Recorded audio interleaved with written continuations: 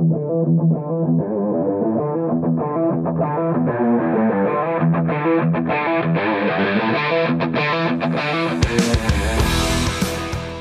to the Automotive Diagnostic Podcast. We're going to explore ways to sharpen our diagnostic skills, find learning resources, and hear from experts in the automotive field.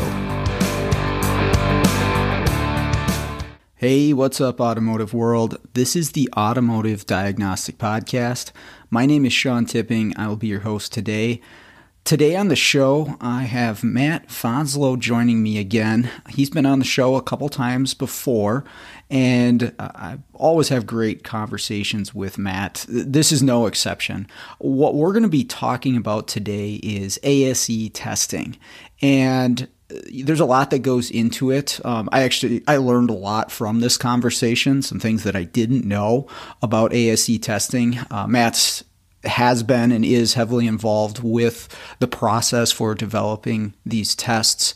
And if you're not familiar, this is the certification for our field. You know, they've got certification tests for specific areas of the vehicle that range everywhere from hybrid, diesel, school bus, to the everyday passenger car, and the different areas of certification there, but it is the standard for our industry.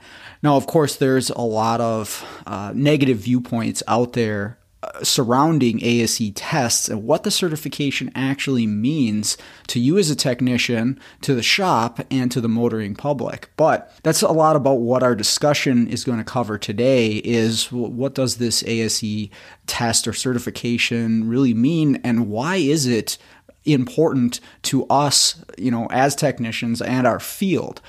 That's what we're going to talk about today. Again, a really good conversation. So I'm excited to get right into it. Let's jump in. Get it recording here. Just an opinionated jerk. Oh, how's it going, Matt? How you doing today? Good. How about yourself? Oh, I'm doing good. So you gave me a recommendation the other day to listen to an episode of the Joe Rogan podcast with Tristan Harris. And it was on, social media and technology in our phones, and it kind of links with Social Dilemma on Netflix, which everybody should watch, especially people with kids. But holy crap, that stuff's scary. We're all being monitored. Yeah. And I'm not saying everything they did was, nefarious in nature, but it's ended up being very nefarious. Yeah, like anything. You see how, the initial goal there is advertising and sales, and the comment that was made somewhere in there, I don't remember if it was in the podcast or the Netflix thing, but if you're not paying for the product, you are the product. I was like, oh, damn. You need to remember that. And we see this in a lot of stuff, right? You see this in prejudice, our tribalism kind of run amok. But that's why we're here. Tribalism partly is why humans are at the top of the food chain and dominating the planet. Same with our reward systems, with endorphins or any kind of a chemical reward in our brains for doing something. Well, okay, there's addiction, obesity, blah, blah, blah. Well, okay, that's certain things run amok. Well, now social media and quote unquote, big time, quote unquote, the internet, algorithms written, whether very, very specific or in more of an artificial intelligence type or deep learning type of a situation where it keeps kind of almost rewriting its own code to better accomplish the goal. Those goals are what? Marketing. We're the products. They're trying, Facebook's free. Doesn't cost anything. Well, somebody's paying for it. And how do they get their return on investment? Well, they're buying your attention. So the algorithms are written to get your attention. They work really, really, really good. And it's run amok. And I really like Tristan Harris's idea of the way the money is flowing. If we can kind of change it so the money flows differently and rewards everyone for helping you become better, a better person, more more knowledgeable, more what's a better word for like open?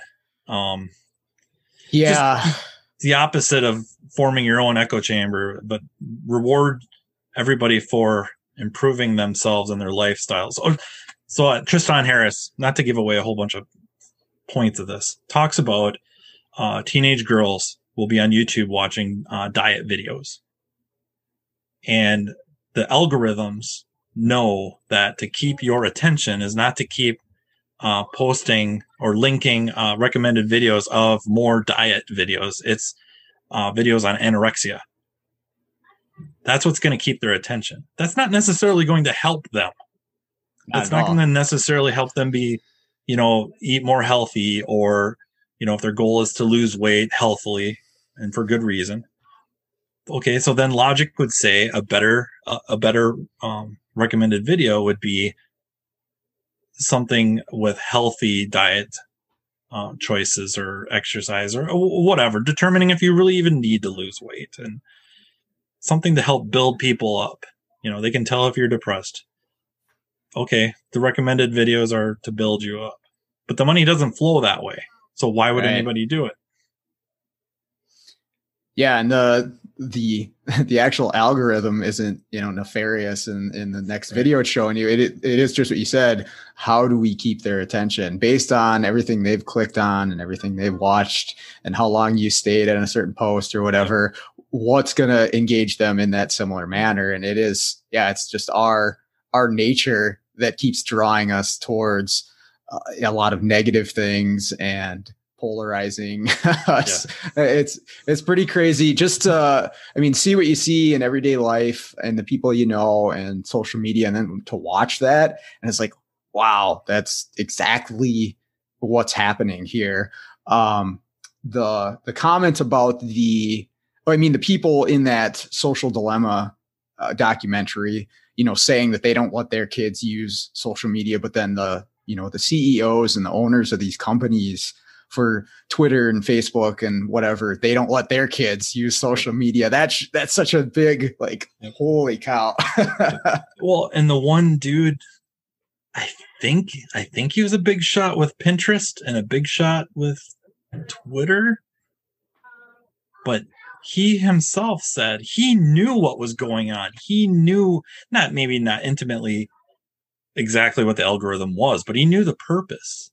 And yet he'd go home and he was just as much a slave to it as anybody else. And he knew about it. And he couldn't put the phone down, couldn't put the tablet down. He was drawn, sucked in. Yep.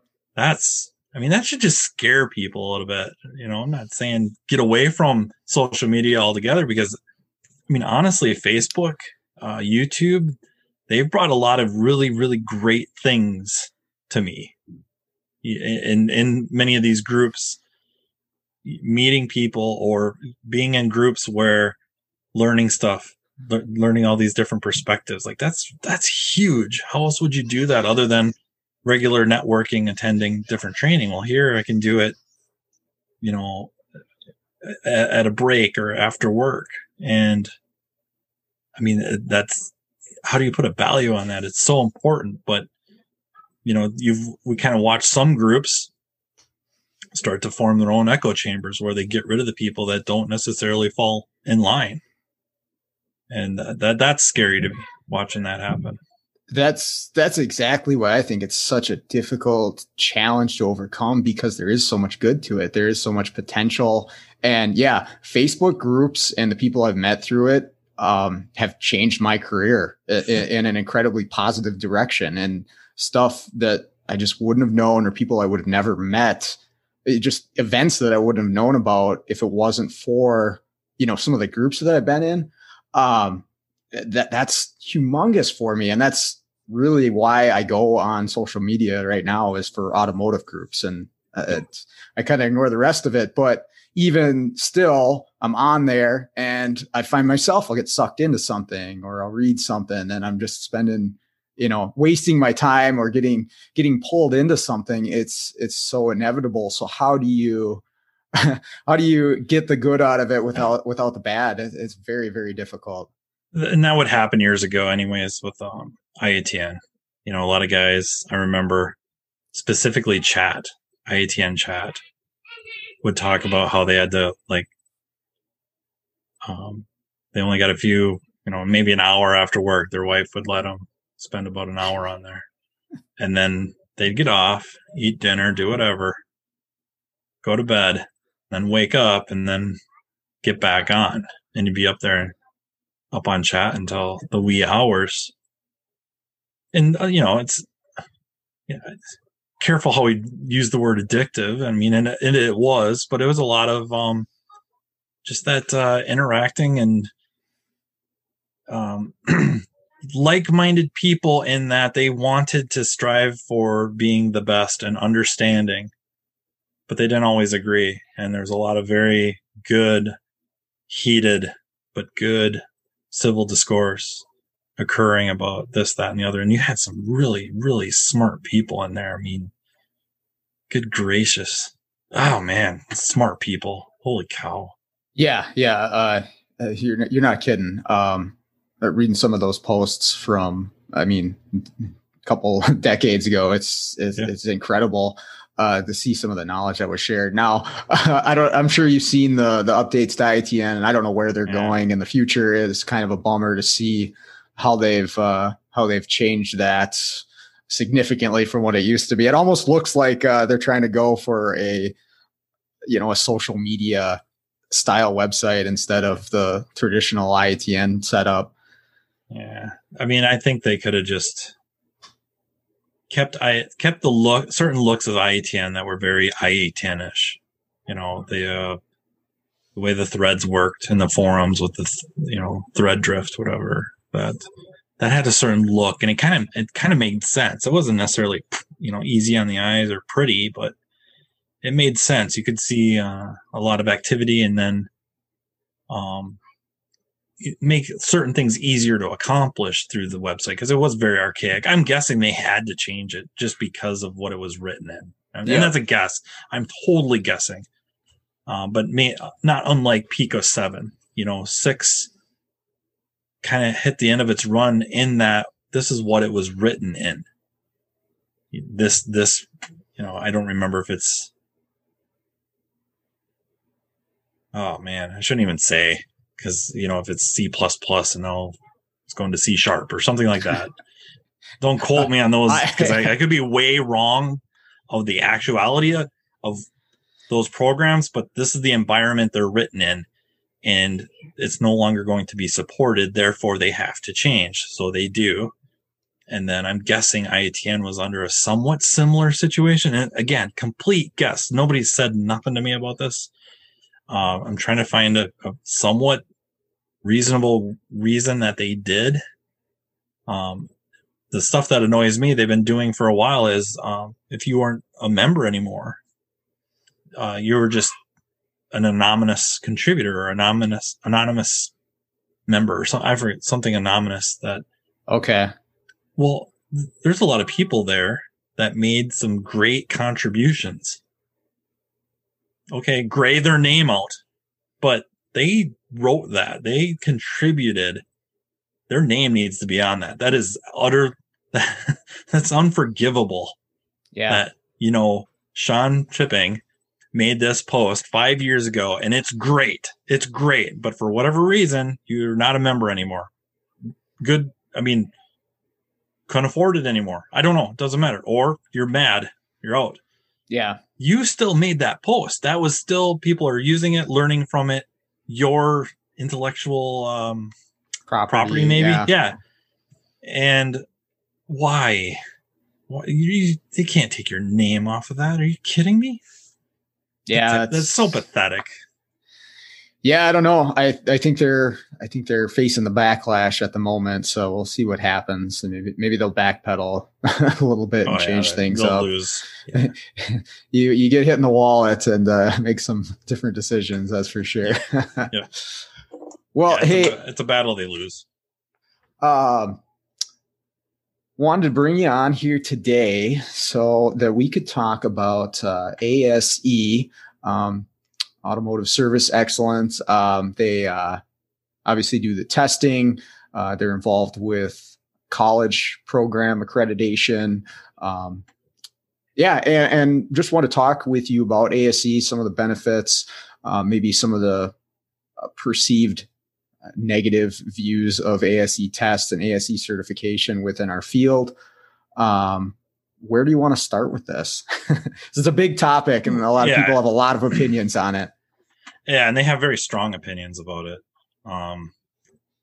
I'm pretty passionate about ASE. I would not say I was always that.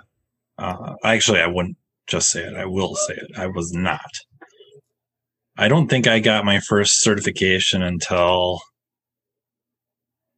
2004, 2005 is when I finally took an exam, and I would say I'd been in the trade full time.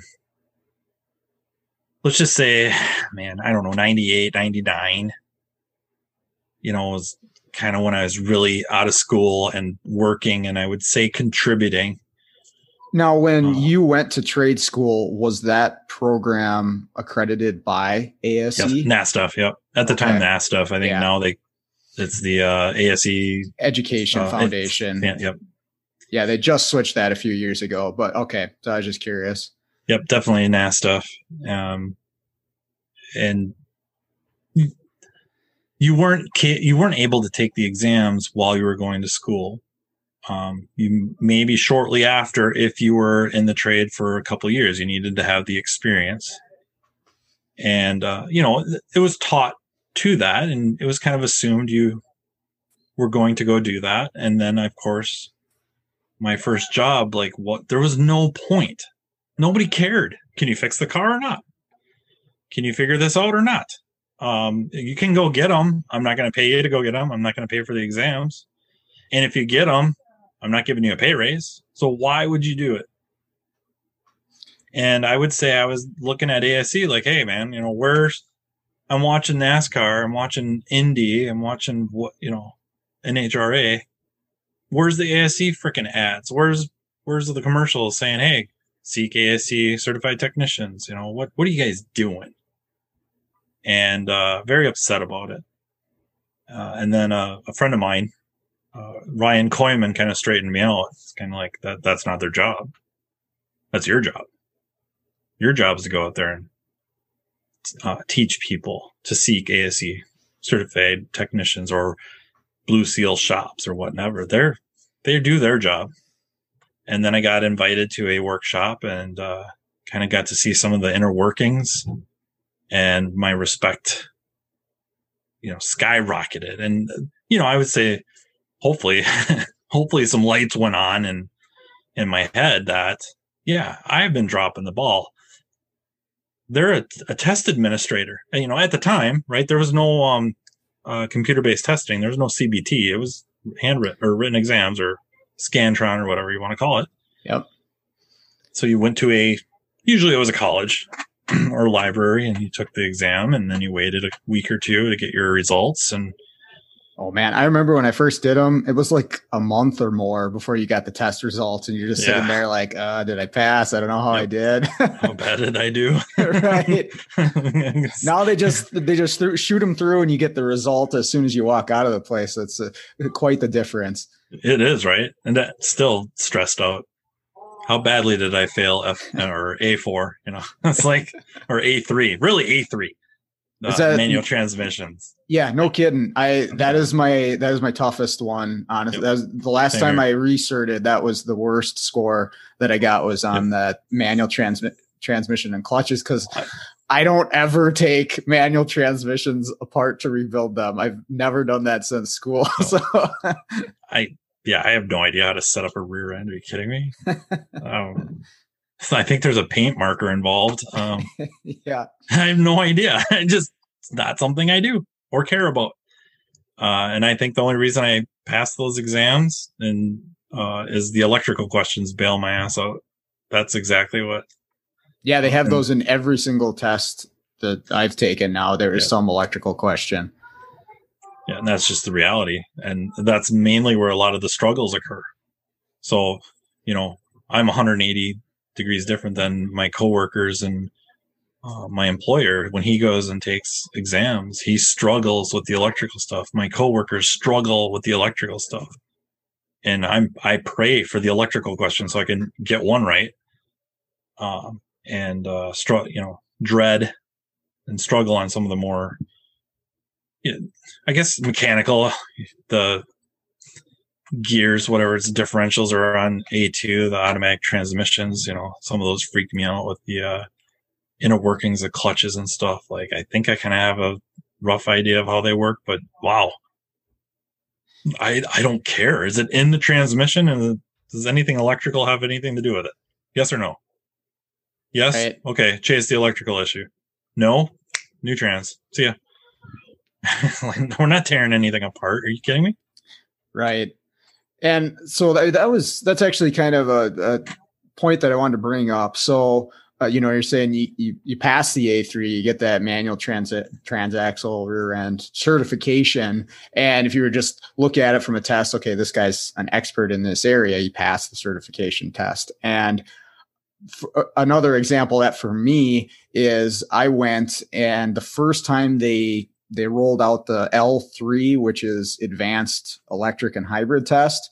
I went and I took it. I was like, well, we'll just see what happened. And it happened to be a lot of electrical questions.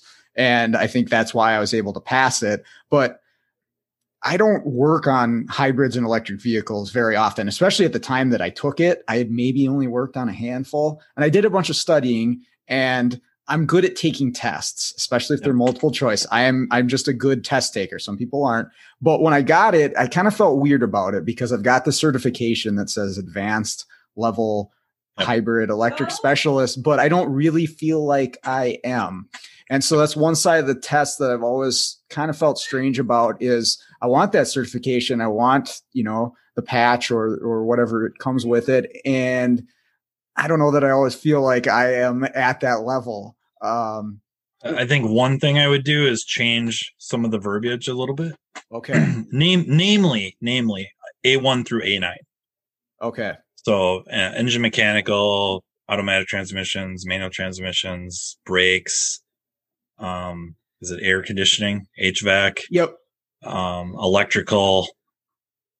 I'm forgetting one. Engine performance, but I think I skipped one. I think A5. Oh, steering and suspension is A5. A6 is electrical. A7 is HVAC.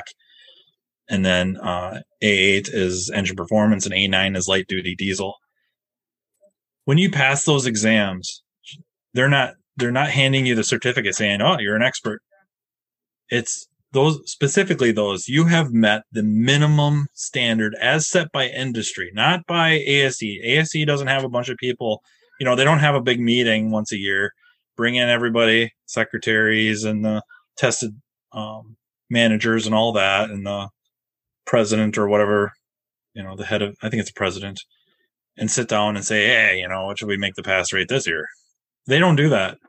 Every few years, they bring in representatives of the trade from manufacturers, the dealers, trainers, either from the always specific like trainers, so like Raytheon might have a representative there, something of that nature. Independent techs, independent shop owners, managers. They bring in a lot of people and they sit and come up with, I think they call it the cut score. What's the cut score? And there's a debate, and then it's a vote. Like, you have a piece of paper essentially, and you write in what you think it is, and you hand it in. And then maybe they'll give the result. Well, they'll give you the results, and then maybe you'll argue a little bit. And going in, you think like, oh, we got to raise the bar. We got to keep raising the bar. Well, it kind of gets into that discussion with even doctors by raising the bar for doctors to get their credential, their license. Are you really helping? Because do you need the best of the best of the best doctor in family practice to figure out you have an ear infection? Probably and not. Should this person be denied that license because they're not the best of the best of the best? Because the best of the best of the best usually end up specializing. So now you're kind of doing a disservice. So the arguing about where that cut score goes, I mean, I'm much more sympathetic to it than I ever was, because I was always like, oh, we got to make sure these mean something. When you pass this, you know your crap. No, this is the minimum standard. I'm basically saying that you have this credential. You are at least basically capable, trainable to become, quote unquote good. It's not like you get the patch and all of a sudden like, hey, you know what? I'm one of the best. You probably are, just because you've met this minimum standard. I have a theory that if we ever, maybe it's really a hypothesis if we're going to be technical, right? I have this idea that if tomorrow we decide January 1st, if you are going to service a vehicle professionally, you must be ASE certified in the area that you're going to be servicing. So if you are going to be, working on transmission services, maintenance, or otherwise, you have to have A2 and or A3. Otherwise, you can't do it. Now, I don't know. The guys dressed in black are coming in and taking you down. I don't know. But it's unlawful now. If we did that, we would break the industry. We would break it, because not as many people pass the exams as we think they do. And most conversations involve people going like, oh yeah, I know all these master techs, they couldn't fix a sandwich. Well, no kidding, you remember those, because why would you remember the guy who did figure it out, who is ASE certified? That's going to be the topic of conversation. Meet up with your buddies like, oh my God, I met this guy. He's ASE certified and he figured it out. That's crazy. That's not how the conversation goes. It's usually like, man, he's got more patches on his arms than a Boy Scout. And he couldn't figure out this broken wire. I found it in 5 minutes. That's how the conversation goes.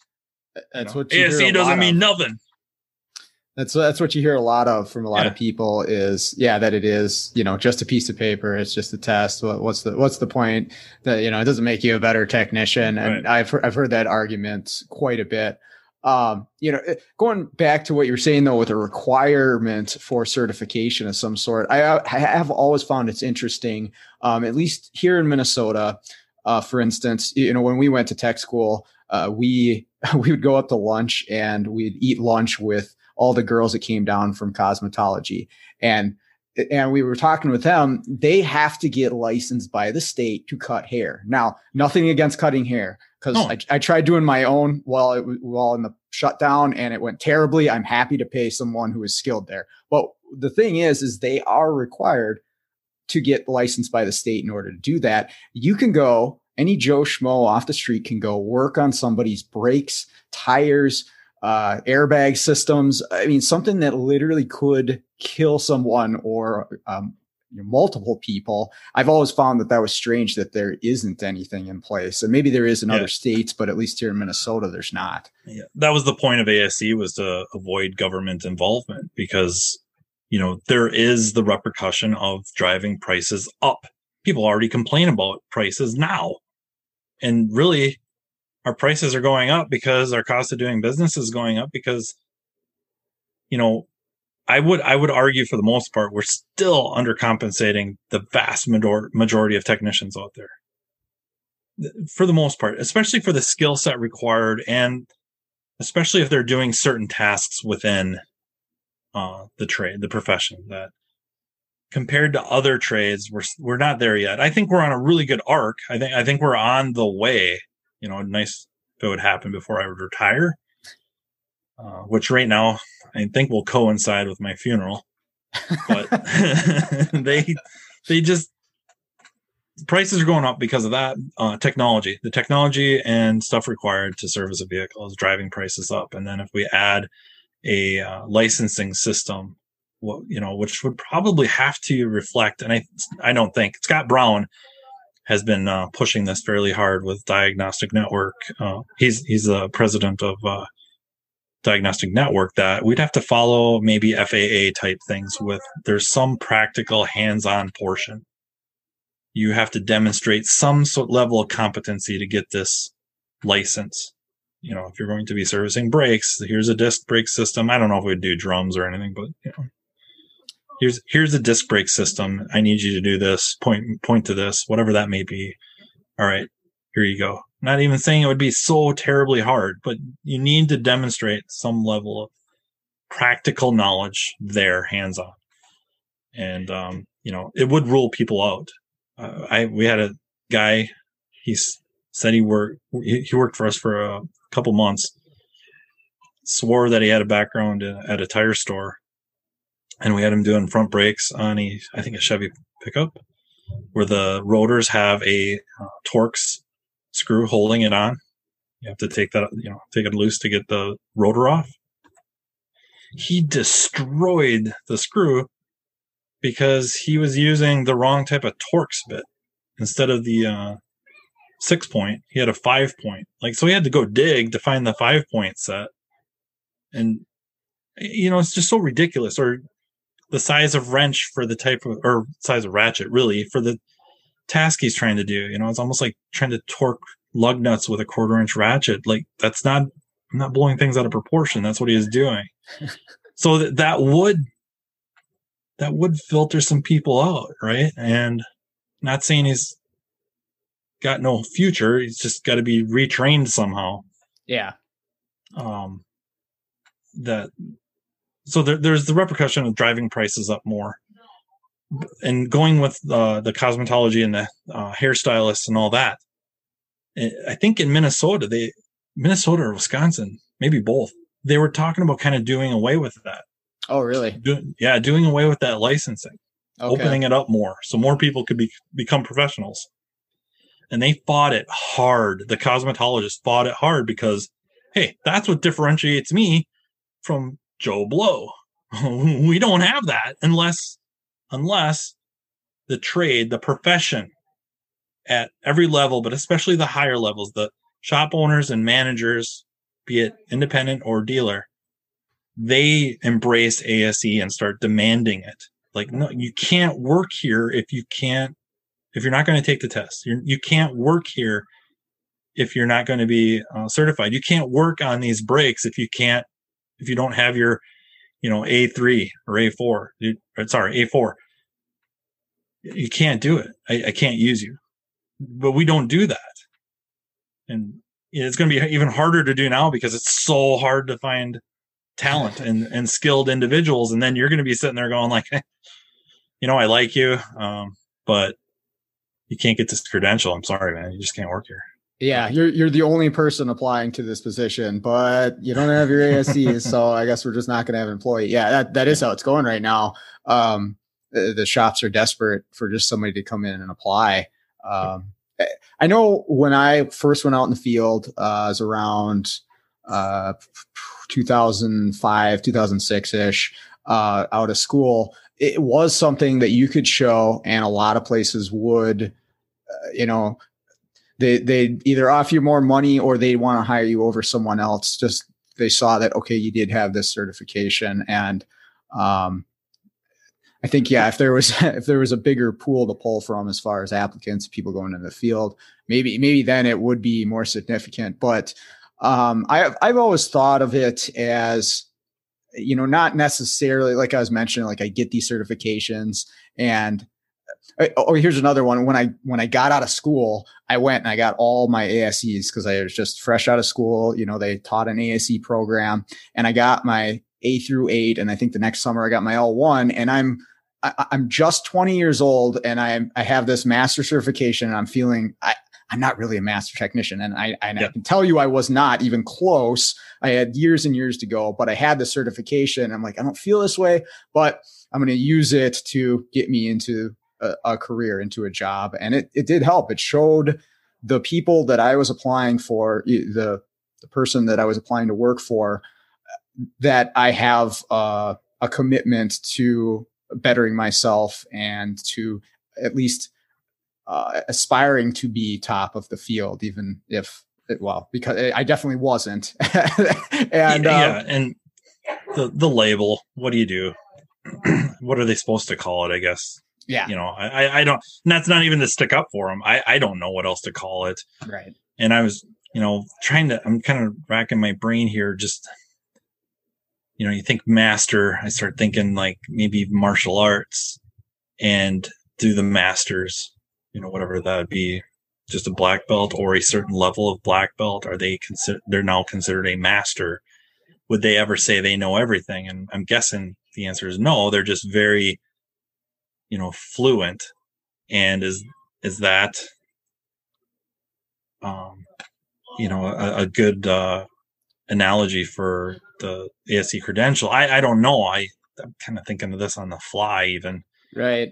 Well, what do they say? Better qualify it. 10 years or like 10,000 hours, something like that, to be, a master at something. You could even put that in quotations because there's always more. But I've found that to be somewhat true with a lot of things. I play rec league hockey, and I've been playing for about 10 years now, and I'm not a master at all. I still suck, but I can see such a huge progression from when I first strapped on skates from that first time until now. There is a clear difference, but I've been playing 2 or 3 times a week for 10 years just to get to a point where I'm not falling on my ass all the time and I can actually catch a pass. It's for anything, any skill you're going to learn, to really be efficient and good at that skill. It's going to take time. There's no other way around it. So I think going back to what you were saying, we got to look at these tests a little differently. It's not you are the best because you got this certification, but you've put in the effort, the commitment in order. You want to be the best. You want to make yourself better. I guess that's what it shows me if somebody gets those certifications. Especially if you do it on your own. And again, it just comes back to like you meet the minimum knowledge level set by industry, and it does say something because 100 people take the exams, 100 people don't pass. In some cases, you'd probably be stunned at how many do versus don't. I think having that credential, as little credence as you may give it, not you specifically, but anybody listening, if you earned that credential, as little credence as you may give it, it actually does mean more than you think. You've done something that I won't say like the vast majority haven't. I have a feeling like if everybody took it, you might actually be more in the minority. But it means more than you think. You've accomplished something. There is something to it. Again, are you now a master? Are you, that advanced level knowledge? No. You meet the minimum standard, and everybody should meet a certain minimum standard, right? Like, how's that one saying go, or adage? What do they call the doctor who graduated averaging a D? I don't know. I haven't heard that one. Doctor? Okay. Yeah. Sure. Right.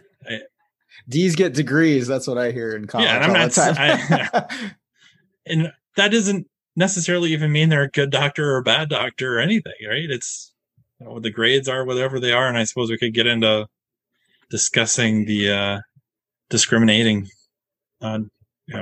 factors and stuff like that. But that's the thing of what ASE is, right? They're a test developer and administrator, along now with Prometric. And they do that really, really, really well. Like, so well that your credential is defensible in court. Meaning you end up in court for incompetence. Your credential means something. It has some weight. They made sure of that. They've worked with, I think it's ACT, right? I think it's ACT. I'm not sure. To make sure of that. That's a very important part of it. And then also they do a very good job of discriminating between a knowledgeable test candidate and a less knowledgeable candidate right at that line. That they can stand behind. If you pass, you deserve to pass. If you failed, you deserve to fail. And then they tell you what areas that you need work in. And then you can go study up. And, whatever, if that's an ASE study guide, which ASE does not develop any ASE study guides. They don't. That's all training entities or whoever. No, but they don't develop anything like that. Whatever it takes to go learn more to now pass that. And then already you're better. you're already better because you went out and sought training, whether that was sitting on the internet, reading some books, interacting with other professionals, going I think a lot of trade schools and tech programs. If you graduate from them and you need a refresher, they can go back even at a reduced cost, or pay for a credit to get a refresher course. And some maybe even offer night classes once in a while for those specific purposes. And I mean, that's all good. I don't see any bad from that at all. And yet, we kind of crap on ASE about it, and it's not them. They're doing their job. Do you know what was because ASE's been around since the 70s, I think. What was the original driving force that created ASE? What was the need that was present in order for them to become an entity? If I understand correctly, it was the motoring public had no trust in the capability of auto mechanics, that we were screwing everybody, we were taking advantage of everybody, we're crooks. Which I'm sure there probably was a lot of. I think so. Not everybody, but I'm sure it was present. It's like nowadays, it's not necessarily, I probably got to find a new word, but it's not necessarily nefarious. There's usually no ill intent. I find myself on Quora a lot. People complaining about mechanics, and they're taking advantage of them. How do you know a mechanic's lying? His lips are moving. There's a lot of that people think that way. And I find that that's complete baloney. I just don't think it exists on any level worth concerning ourselves about. I think there's incompetence. And I don't mean incompetence as like buffoonery, like you guys are a bunch of idiots. I don't mean that so much as you don't know really how it works, and you don't have the tools, whether physical tools or knowledge yet through training or whatever experience, to very accurately diagnose or repair it, and stuff goes sideways. We in the independent world, we learn a lot on the fly. We do. Some people would say that's wrong. Others say it's right. I don't have an opinion. It is what it is. It happens. I think that happens far, far, far more.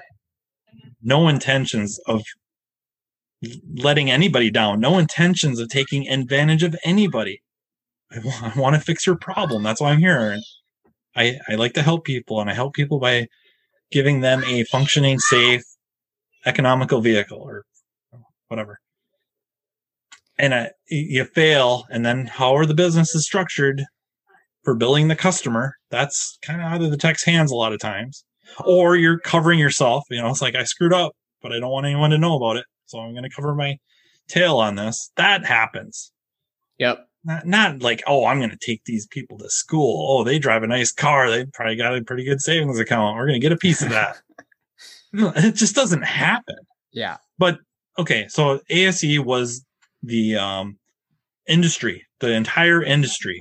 Again, all levels getting together saying, all right, we got to keep the government out of here because they'll just mess it up. They're not wrong. Yeah. They'll mess it up. And so we'll create this voluntary test, this voluntary credentialing system. And what was it called originally? Like NIASE or something like that? Yeah, it was something different. I don't remember exactly before my time. Well, I think the exams were on stone tablets. Yeah, when I first did my first few rounds of tests, it was all paper and pencil. And I actually went to the college where I'm teaching now. Like you're saying, that's where the testing centers were. But now they let's text message Jim Morton, find out if they're stone tablets, how that happened. But that was the answer, was to try to keep the government out of it, keep their noses. The good thing is it kept the government out. It probably kept certain costs down, certain hurdles with the government involvement.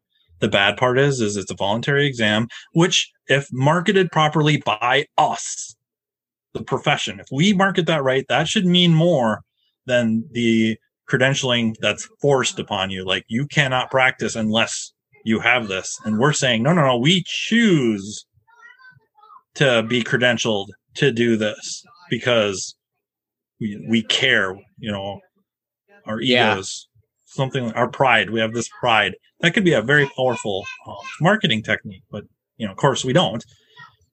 And the bad part is where's the teeth come from? The shop down the street, they're not going to hire an ASE certified techs. They're not going to not force them, but or force a little bit or urge them to go get credentialed. Oh, who's showing up in the black helicopters to shut them down? Right. Nobody. Right. With all the other shops in town going to go picket in front of them. What happens? Nothing. And so that's the bad part is there's no teeth. Bob Hype would say there's no teeth. Gotcha. And he's right. Who's there to enforce this credentialing program? Nobody. So it's really got to come from the front counter, everybody buying into it, everybody selling ASE, everybody, putting each other over, and so what do you guys do at your shop for technicians as far as the ASE test? Because it costs money to go take them and to register. And so, for instance, when I was at Firestone, they'd pay for us to take the test. So that was an incentive, but they'd also give us a bonus on our check for everyone that we passed. And so there again is some pretty big incentive to do it. So at their top level, they decided this is a good thing for us. Let's give these guys a carrot to go for so that they actually go get tested. What do you guys do at your shop? A combination of things. One is, of course, not only do we pay for the exams, we pay for you to go take them. So if you have to leave work or miss work to go take the exam, you're being compensated to do that. Pass or fail. Hopefully you're not in there purposely trying to fail. Right. It doesn't happen, I don't think. And then it's a combination of, bonus, base hourly rate and vacation time. Okay. A little bit of reward in multiple areas to go get your credentials. And, I got 2 people, well, okay, 3 technically, but not including me, 2 people signed up. No, I'm right. Stick with it. Knee jerk. 3 people signed up for the ASE app. So they're taking their exams on their phones, or I think you can do it on phone, tablet, or PC now. Okay, tell me about that, because I saw something on Facebook the other day, but I was completely unaware of this. What is the new app thing? The focus is less on discrimination of knowledgeable versus less knowledgeable, and more about maintenance, maintaining your knowledge, increasing your knowledge. Shouldn't be maintained, increasing. So it's more about learning. Okay. And you get, I think, probably shouldn't even say because I'm not fully educated, but I'm almost positive to use the app you have to have been or currently credentialed. It doesn't matter if you were ASE certified in 1979, let them lapse until 2020.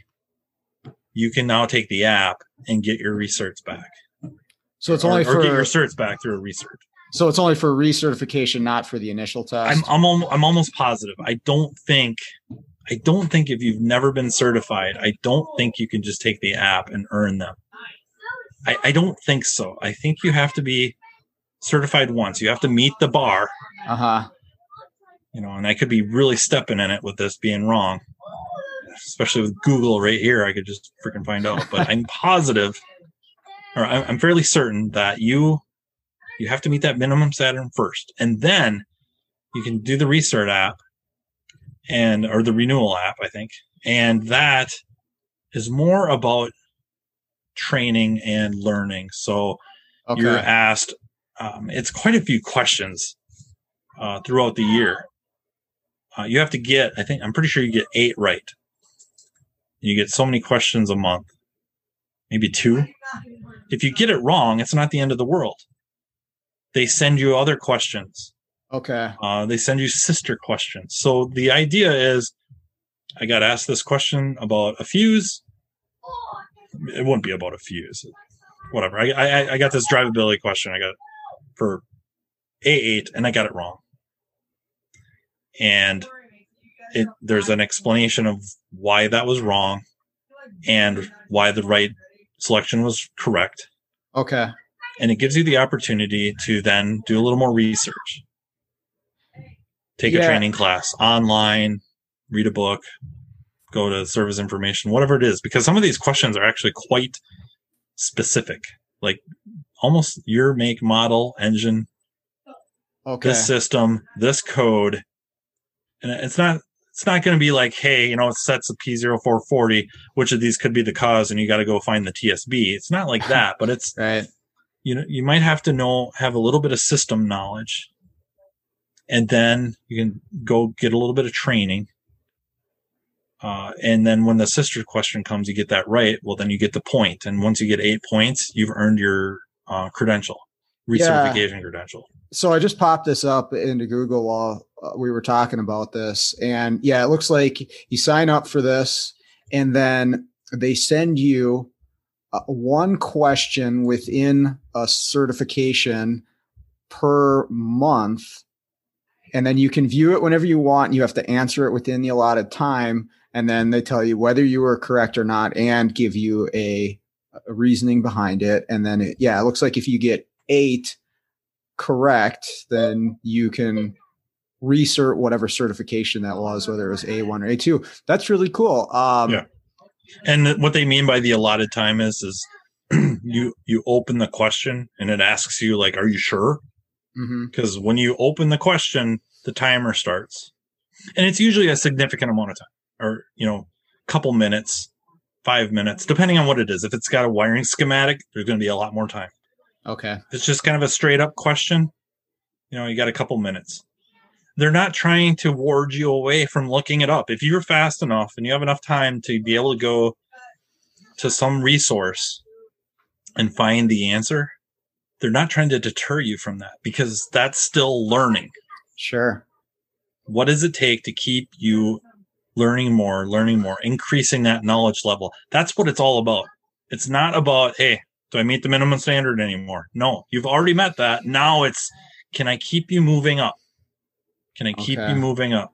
Because you have this, with the regular exams, you'd have a phenomenon where the first time you barely pass, but you pass. And then you start passing with flying colors. And it's usually like you're just passionate about fixing cars or whatever the systems are.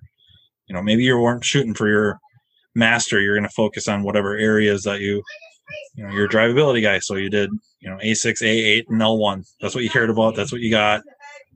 And you would destroy them. You'd just, 1 wrong, 2 wrong, whatever. Yeah. And then, 20 years later, your scores start dipping.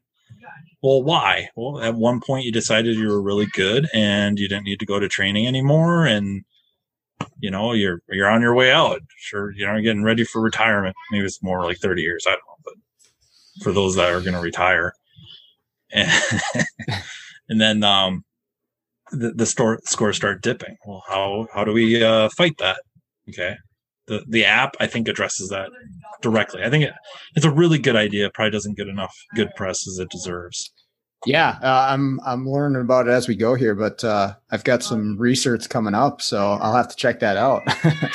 Yeah.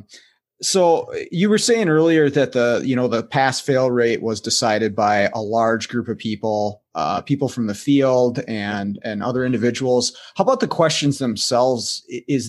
Are they constructed by the same people in the same manner? Well, okay. Some of the same people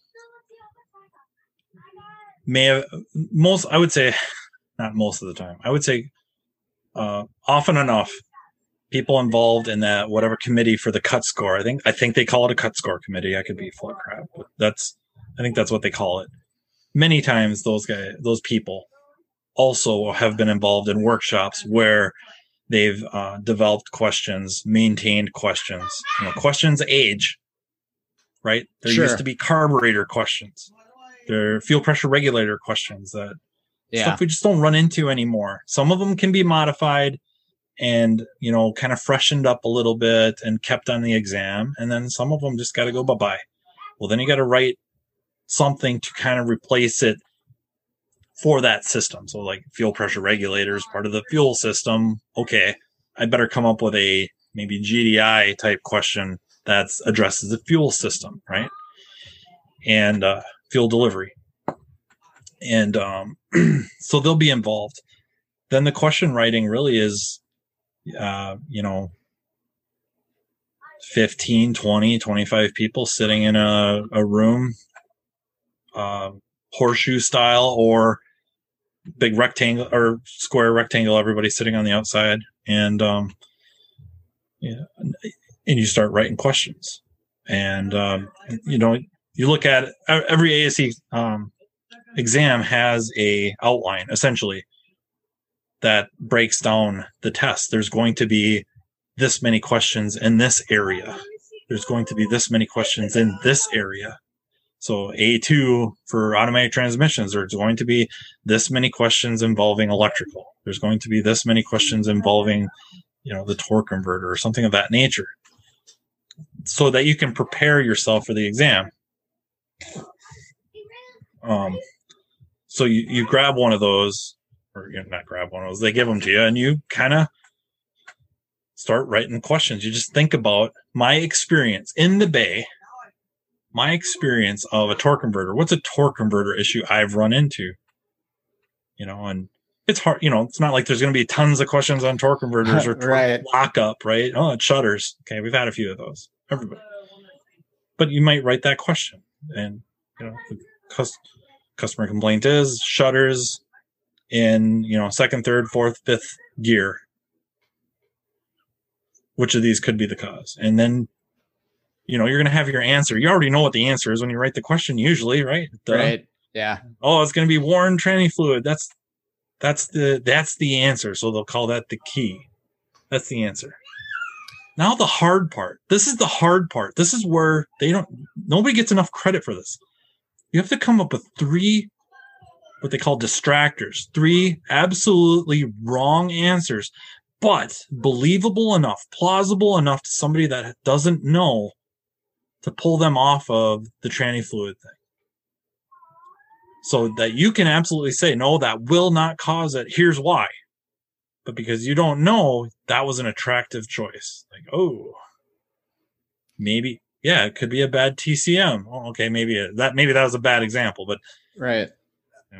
That's where you would sit. And then a lot of times you're asking the group for help. Like, hey, here's the question. Here's the answer. I got 2 pretty good distractors, I think. I need help on this last one. Like, I don't know what could cause that, and then maybe you got to add more to the question where maybe there's a code, a DTC is set. So now you can add ignition misfire. And, okay, well, ignition misfire would cause this, surge or whatever. The shutter would cause the shutter, but this code wasn't set because of that. Mm-hmm. So now that becomes a good distractor, and people maybe read through it too fast, or are less knowledgeable. Go shutter misfire. That's the answer. Next, well, you got it wrong. And so, you got to generate a bunch of these questions, and then those don't even go on the exam right away. They get tested out. You go in for a test, an exam, and there's 40 questions, but you actually take 50. 10 of those are just test questions. They're just trying them out. Beta tested questions, that you're trying them out. How effective are these questions at meeting this criteria? How hard does it, how difficult is this question? And does it do a good job of the knowledgeable techs get it right largely? The less knowledgeable test takers don't. And of those distractors, the 3 distractors, are they somewhat reasonably evenly distributed? That it isn't really like, oh, it's a 50-50 question, right? It's almost true false. These are the 2, A and B is where people are struggling. It's, B is the right answer. A lot of people get pulled to A, but C and D, nobody takes them because they're so ridiculous. It can't possibly be. that's a bad question. That won't survive. It's going to go back through and try to get modified. Let's strengthen up those other distractors to pull some people that way too. So there's a ton of analysis that goes into this. It sounds like you have you been a part of this yourself? Yeah, I think it's 20 some. Okay. 20 some exams. Okay. And ASE has a psychometrician on staff, which that's their job, is basically testing the effectiveness of tests, the study of tests and the effectiveness of the exam and the question, breaking down the questions. So one time a friend of mine, Harvey Chan, we were in a workshop together and we cornered the psychometrician. Like, we got him at lunch and we cornered him. And Harvey and I were arguing or discussing, really, why do test scores of the veteran techs drop? And I was, adamant. It's like, oh, they're falling behind. And Harvey's like, no, they still pass. It's because they don't care. And we got the psychometricians. We asked him the question, and he's like, oh, here's what happens. The veteran. So when you first start taking these exams, you want to get every single question right. Your ego, pride, whatever. You want to make sure you get every question right. One question wrong, you're pissed. Like, hey, which one did I get wrong? The question must be broken. It's not true.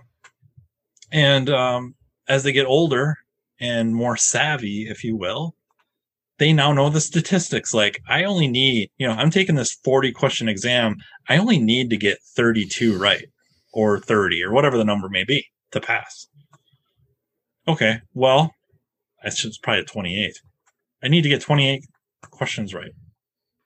So what they do is they take the questions and they kind of put an asterisk next to the ones they know they got right. Okay. And the ones that they're a little bit, I don't know, they skip. And then they get to the end and they go and they count the asterisks. And if it adds up to 28, 29, 30, 32, they don't answer the other ones, or they just scribble whatever. Sure. Take a shot. They don't care. Wow. I passed. Interesting. Yeah. Because what do they call an ASE tech that, a certified tech that got, 28 right instead of 38 right? He's a certified tech. Yeah. Yeah. Oh, that makes sense. Never thought about doing that.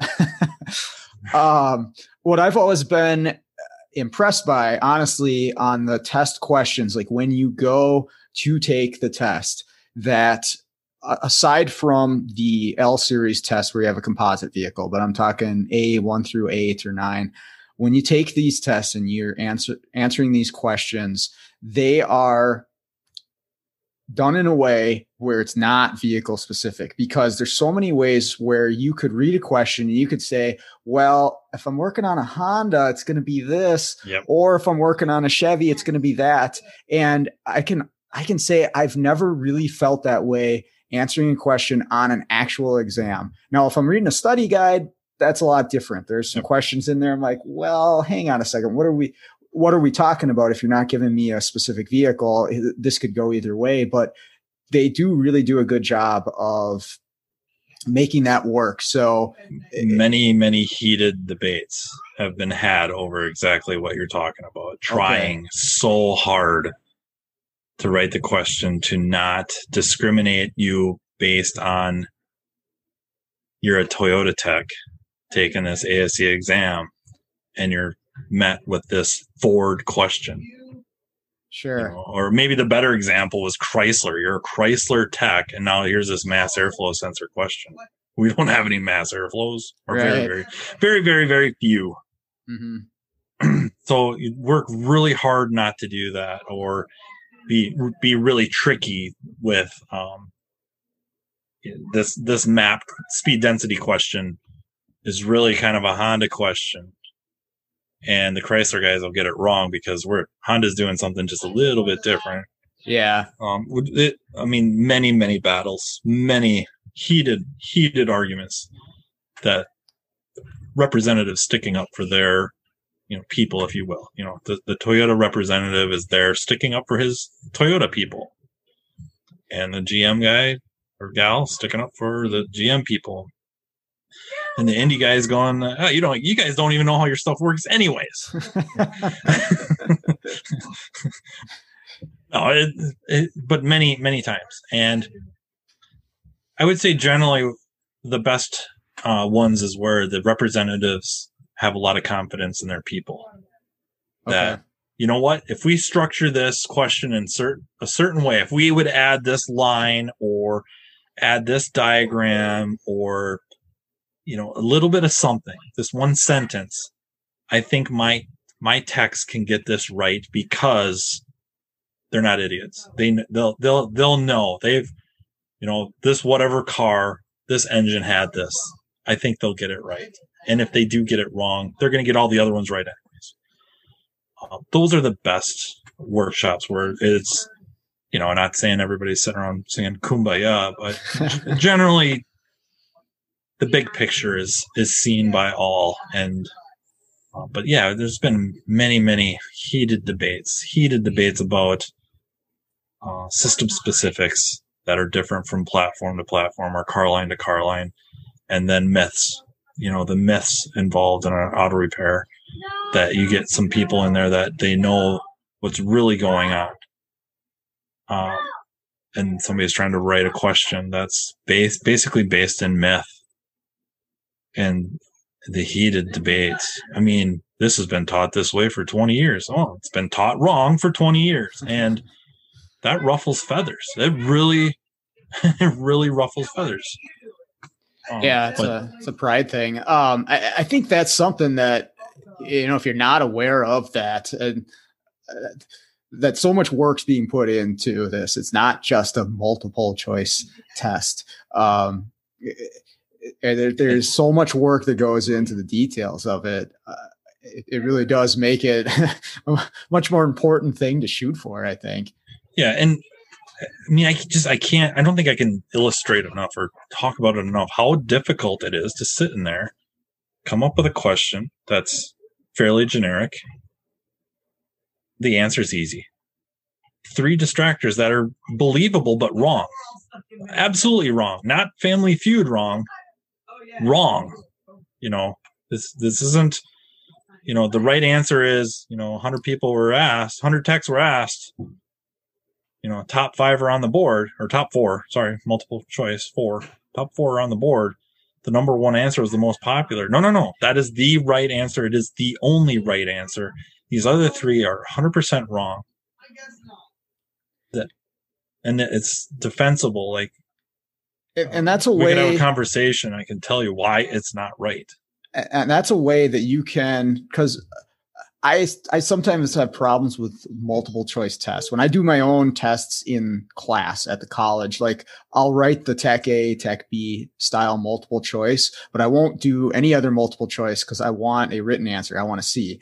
Now on a big scale like ASE testing, I get why that's not possible. But if you're going to make a multiple choice test, being able to write a question in the way you're talking about, where there's legitimate distractors that could be the answer, but they have to take other concepts into account, maybe that aren't necessarily listed out in the question, but that involve what's being asked. For instance, like electrical theory, it may not state things out there, but if you have that knowledge, you've been in the field, you've done this enough, you'll say, okay, well, this can't be the answer because of this piece of information that I have about electricity. That's a really tough question to ask correctly and have those answers that could be right, but there's a reason they're wrong. That is not an easy thing to come up with. It's brutal. It's really brutal. And, ASE, they get a lot of phone calls, very, very upset people. This question's broken. No, it's not. I'll call you back. And they talk to their subject matter experts and others. They figure out who wrote the question, talk to them.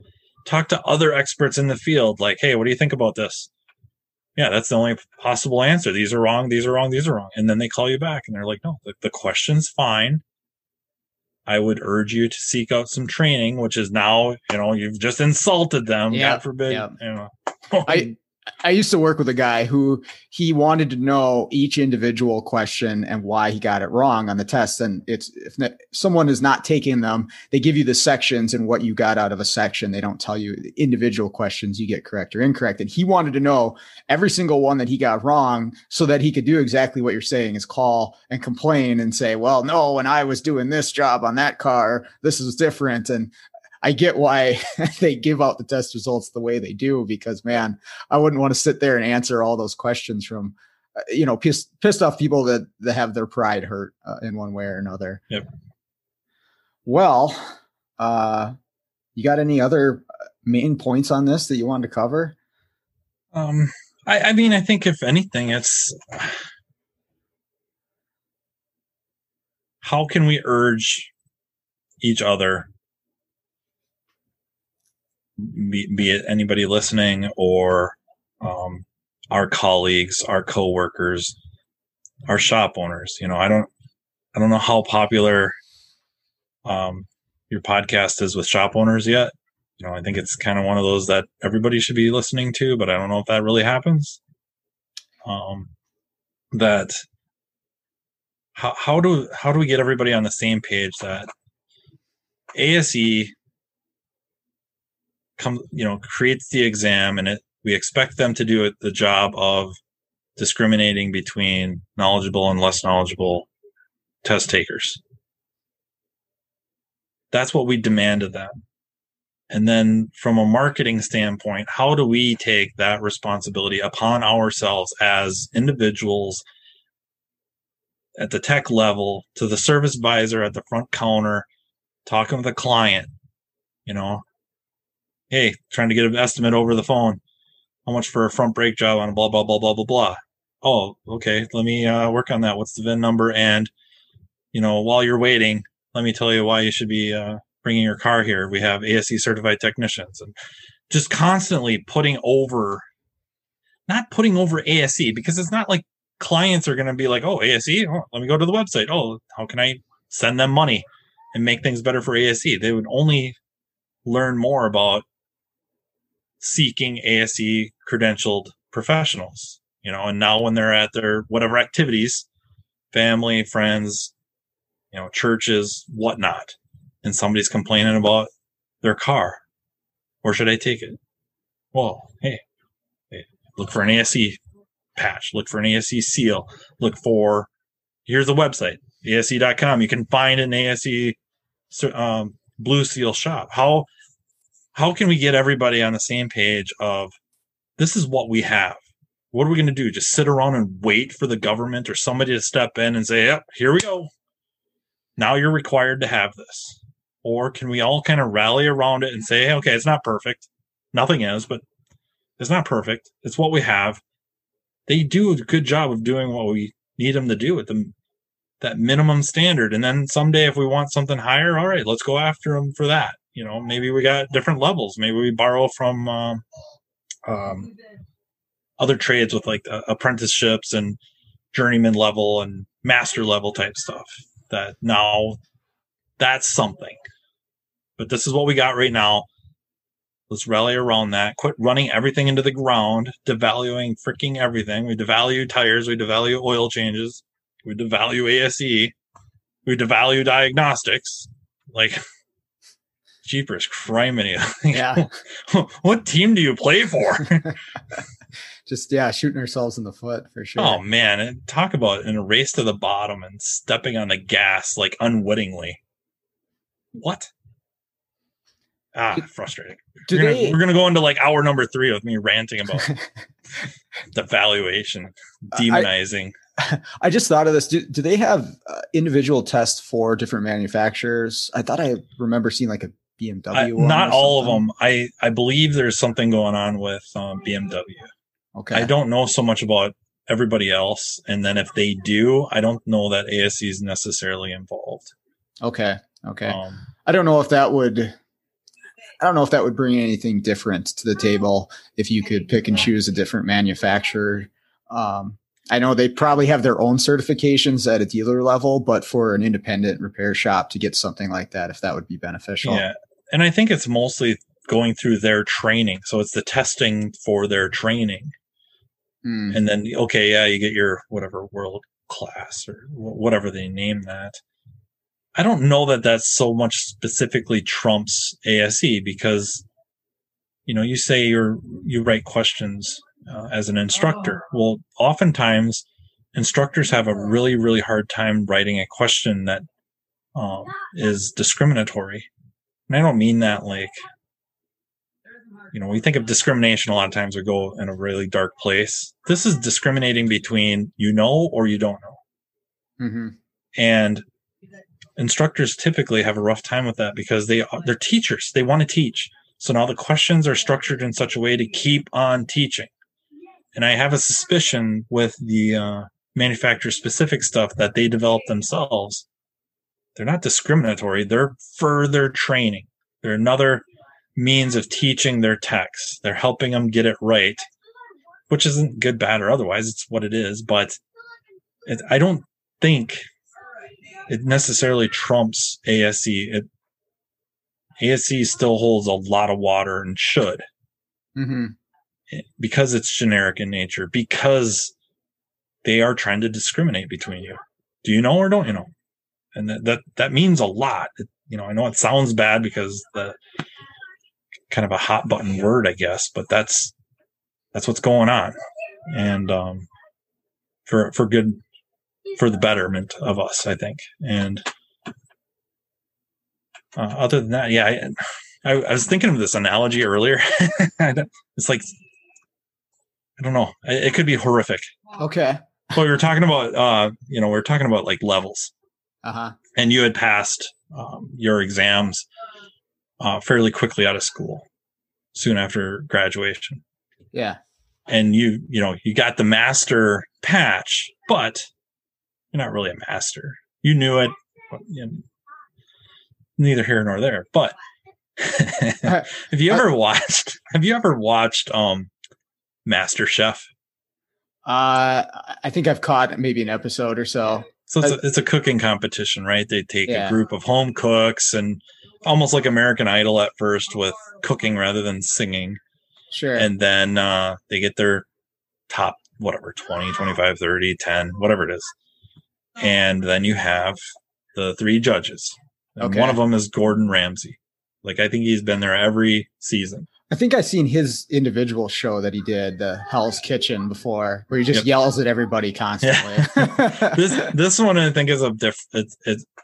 I think he agreed to do it, with the agreement that he didn't have to be the bad guy anymore, because I think he was tired of it. He's Kitchen Nightmares, Hell's Kitchen. He's the one always yelling, dressing people down, insults, whatever. So I think he is kind of tired of that. I don't want to be the bad guy. Yeah. And so they brought in other people to do that. But there's one episode specifically, and I wish I could just rattle off to you the season and the episode number and all that. But there is a season where he is the they had a test, because it's a competition and they got to cook stuff, and so they had a timed test where they had to make something out of these ingredients, and they had 1 hour, and they had a secret competitor that they were bringing in special, and it was Gordon Ramsay. Oh, okay. He was competing against them. So there's 60 minutes on the clock, and it's fish and whatever all these ingredients are, and they have to make a restaurant quality, fine dining restaurant quality dish out of these ingredients in an hour. And Gordon, when the clock starts, goes up with the other judges and starts visiting with them. And they're like, "Hey man, should you be getting going on this? Clock's ticking." He's like, 60 minutes is a long time. So then he goes and he's walking around looking at what everyone else is doing. And then he cooks himself up a glass or a cup of tea. And then he goes off and he's reading. And they, on the set, they have this almost little library type area or sitting area. And he's over there sipping on his tea, reading a newspaper or a magazine or something. And then with under 30 minutes to go, he walks over to his station, and, one of the judges joking like, "Oh, you're going to get started now?" And in 20 some minutes, he banged out whatever the dish. And I'm sure it was, to die for and all that. It looked great, but watching the guy move, like, this guy can go. It's like if you have a manager or a shop owner who, you don't really see him doing much on cars, but then, oh man, we got to come back or something. Or it's getting close to the end of the day and we promised this car by the end of the day. And then, he throws on the overalls and brings the car in, and all of a sudden you're watching him like, man, that guy can go. That's what the difference between that, Ramsey, the master, the way he moved, the thought processes, the way he multitasked, how clean he kept everything, just the way the guy worked. There's the master. And then you have all these other master chefs who are the best of the home cooks. I mean, they're not even in it. But they passed the test to get on the show. It's not unlike an ASE exam. You passed to get into the show, or should be, right? But you're not a master. That comes with time, experience, effort. Yeah. And maybe a horrific analogy, but no, it totally makes sense. I always like the TV or movie references. Yeah, you gotta put in the work to get there, and there's always another level. There's always there's always something more to shoot for, no matter where you get. But having that recognition, that patch, that test, I think it does make a difference. And so, we as techs and shop owners have to do a better job of presenting that, encouraging others to do it. We try to get our students to do it, but making the public aware of it too. Like we were talking about with, social media and stuff, get the money to flow in the right direction, go to the shops that are ASE certified, and that's going to make it better. It really does start at the shop owner level or manager, whoever's got control of the marketing and the paycheck or compensation packages. It really does. If you want ASE to start carrying some weight, that's where the real strides come in. Ownership, leadership. As a tech, it would be great. Put over your colleagues that are also credentialed. That's great, but it's only going to go so far. When there's skin in the game, that now you can see your leadership marketing you, not only just as your skills and whatnot, that very deservedly so, but also that credential, that means something to them. It should mean something to you, Mr. Motoring Public or car owner or customer. And then also just throughout the trade, like all your marketing schemes or angles involve ASE and putting over their credential, not so much ASE itself, but the credential and that patch, that almost that reward, I guess, if you will, that you've earned title. I think that's where the big strides would be made, is when leadership takes and really embraces it and goes, oh, you know what? I'm going to get all my other shop owners together and all my buddies, and instead of price fixing, which never happens. It doesn't. It's a bad joke. But we're going to get together and, complain about the trade, but also, hey, we should really start demanding this. I'm going to start demanding it of my guys. You should really start demanding it of your guys. I'm going to pay them to go take them. Or, so-and-so, Sean, he's been certified 15 years ago. He let him lapse. I don't blame him. It's not like there's anything in it for him, but now I'm going to get him hooked up with this app. And if he gets recertified master, I'm going to give him a boost or, more time off or some sort of reward, like a real reason to do it. Even if he just sits, ownership, he or she sits down with you and, hey, Sean, what would be a good reward? What would be a good pat on the back? More money? More time off? Like, hey man, I really like fishing. Or you know what? I have ice hockey Friday night. It'd be nice to get out of here an hour early. So I could go Yeah, everybody's got a racing down to the rink and. Yeah. Do you know Lucas Underwood? I know who he is. I don't know if I've met him. It's really just in passing. Okay, so he and another guy, David Roman, they actually host a shop owners podcast, ASOG podcast.